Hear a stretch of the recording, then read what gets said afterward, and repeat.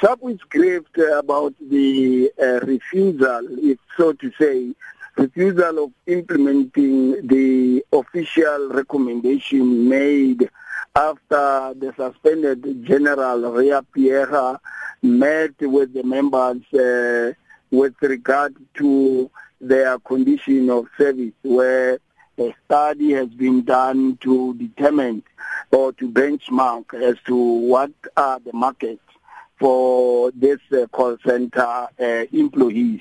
That study, if you look at what is on the record in 2013, then it was concluded that the 10,111 employees are less paid as compared to call centers like for Home Affairs, SARS, and you name them, and in the recommendation and in the job evaluation, it has been agreed that these employees must be, their salaries must be upgraded. We talk about levels. They were standing at level 5. At level 5, you'll get around 160, 168 per annum. So the recommendation was to say that it's less when you look at the job they are doing on a day-to-day. So that agreement was then not implemented. SAP's management, in particular the last acting General Lieutenant Patlane and his team, by then refused to implement this recommendation, and then they then decided, instead of implementing that, they then said they're going to change the condition of the employees in the call center and make that all positions available there, including those who are occupied by the workers at the moment, be changed from the Public Service Act employment to the Police Act employment, so that it completely changed the situation. And when you look at the levels made available in the changing, they said they're going to take them from the level of the constable. And when you look what they earn at the moment, it was higher than the constable entry level. So that is what they have made the workers angry. And then they then decided that the union must then really aggressively so deal with their matter. That's the reason and why we are now going to seek intervention from the minister to say, Minister, we are here, please can you then intervene? We are looking at the positive to say that the minister will look into this matter on the positive side so that the condition there is improved and the service to the community becomes better. If you are better paid, you will give a better performance. Thank you. So I hear you, in terms of what General Patlane said would be done, but what were the reasons behind why he wanted to do what he had suggested? We couldn't give really a detailed reason except to say that environment is an environment which then has to be meant by police officers. When the minister is saying, when there is a call which says that police must not do office work, police must go and face crime so that we then arrest the crime. So he's now changing these things and changing condition of the employees, where they said if you apply and you happen to be appointed in that position, you then start as a new entry. And what about the service of the employees, because they were appointed in positions, and that really did not go well with our employees. And now that he has created this monster, and now the service to community is hampered by the fact that employees are not happy at that. And not only the issue which relates to that, the promotion of these workers as well. It has been a long outstanding where employees, workers at that environment are not promoted, stating that there are no availability of funds to can do such, which we are saying it's not true. because some of the individuals have been promoted. Patlane himself, he has been promoting people left, right, and center. And when it comes to committed and very important component of the police, then they overlooked at that one. So just a final one. You did threaten to go on strike, but I see you later called it off. Why is that? We were internally engaging with the hope that we will have a commitment from the department, and amicably so, but we realized that they are hard to crack and they were not really prepared to move an inch, and hence we then decided to embark on the march. Firstly, and we are saying the march itself is to seek intervention, which we will of course give 14 days for the minister to give intervention on a positive note, of course, and if that is not assisting, we will then have to go further than that and make the operational of the 10-1. You must remember, this is not only in Gauteng, it's a national matter. In KwaZulu-Natal, it will happen today at the same time. They will be handing the same memorandum on behalf of the union in national. They will do it and hand it over to SAPS so that they then put more pressure on that.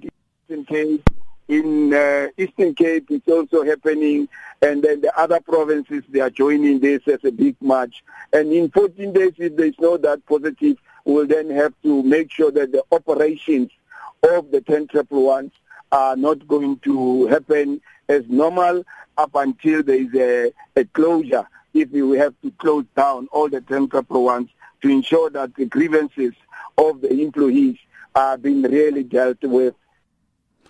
But are you allowed to go on strike? Because according to the Act governing your sector, Chapter 9, Section 31, no member of the police is allowed to engage in any form of protest. So, who granted the union permission to go ahead with the strike?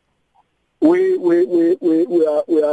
comply with all the laws. We have submitted an application, and that application, of course, it has been granted.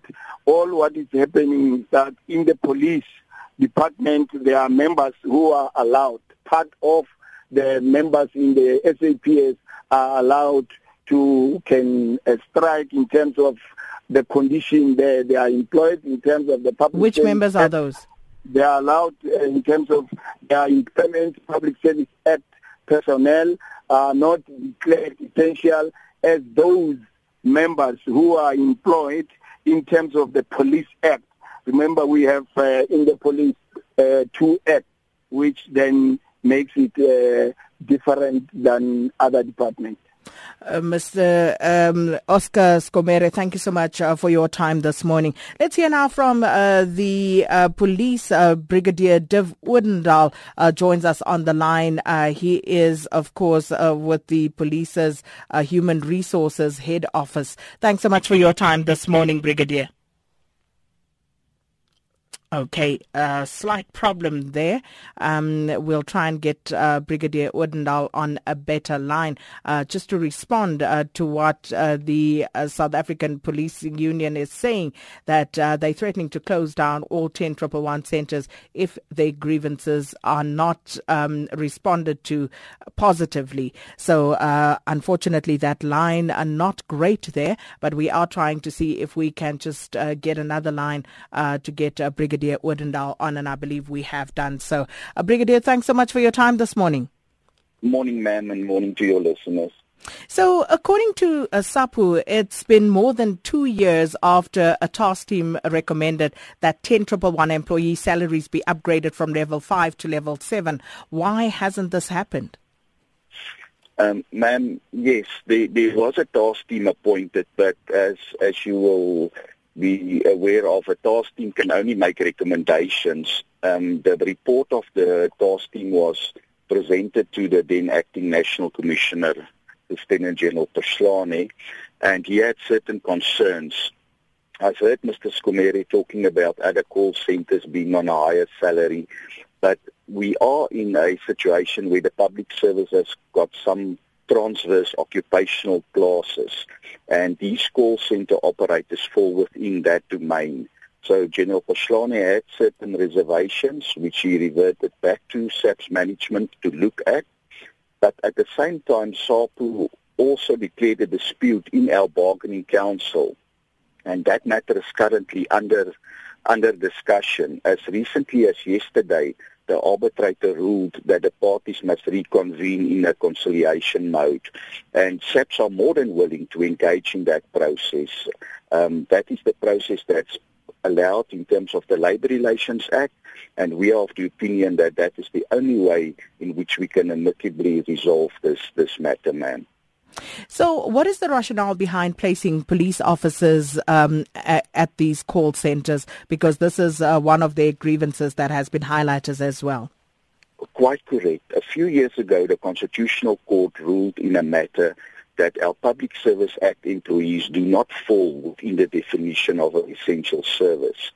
So as Mr. Skumeri correctly indicated, the Public Service Act employees currently employed at our call centres, they do not fall under the definition of essential service. And that's quite a concern for SAPS, because as you will know that our call centres are the nerve of all incoming emergency calls. So as SAPS management, we cannot allow that our Public Service Act employees embark on strike action to the detriment of the community at large, ma'am. So what does this mean going forward? Does it mean that the South African Police Service will endeavour to basically get rid of non-police officers in that particular department?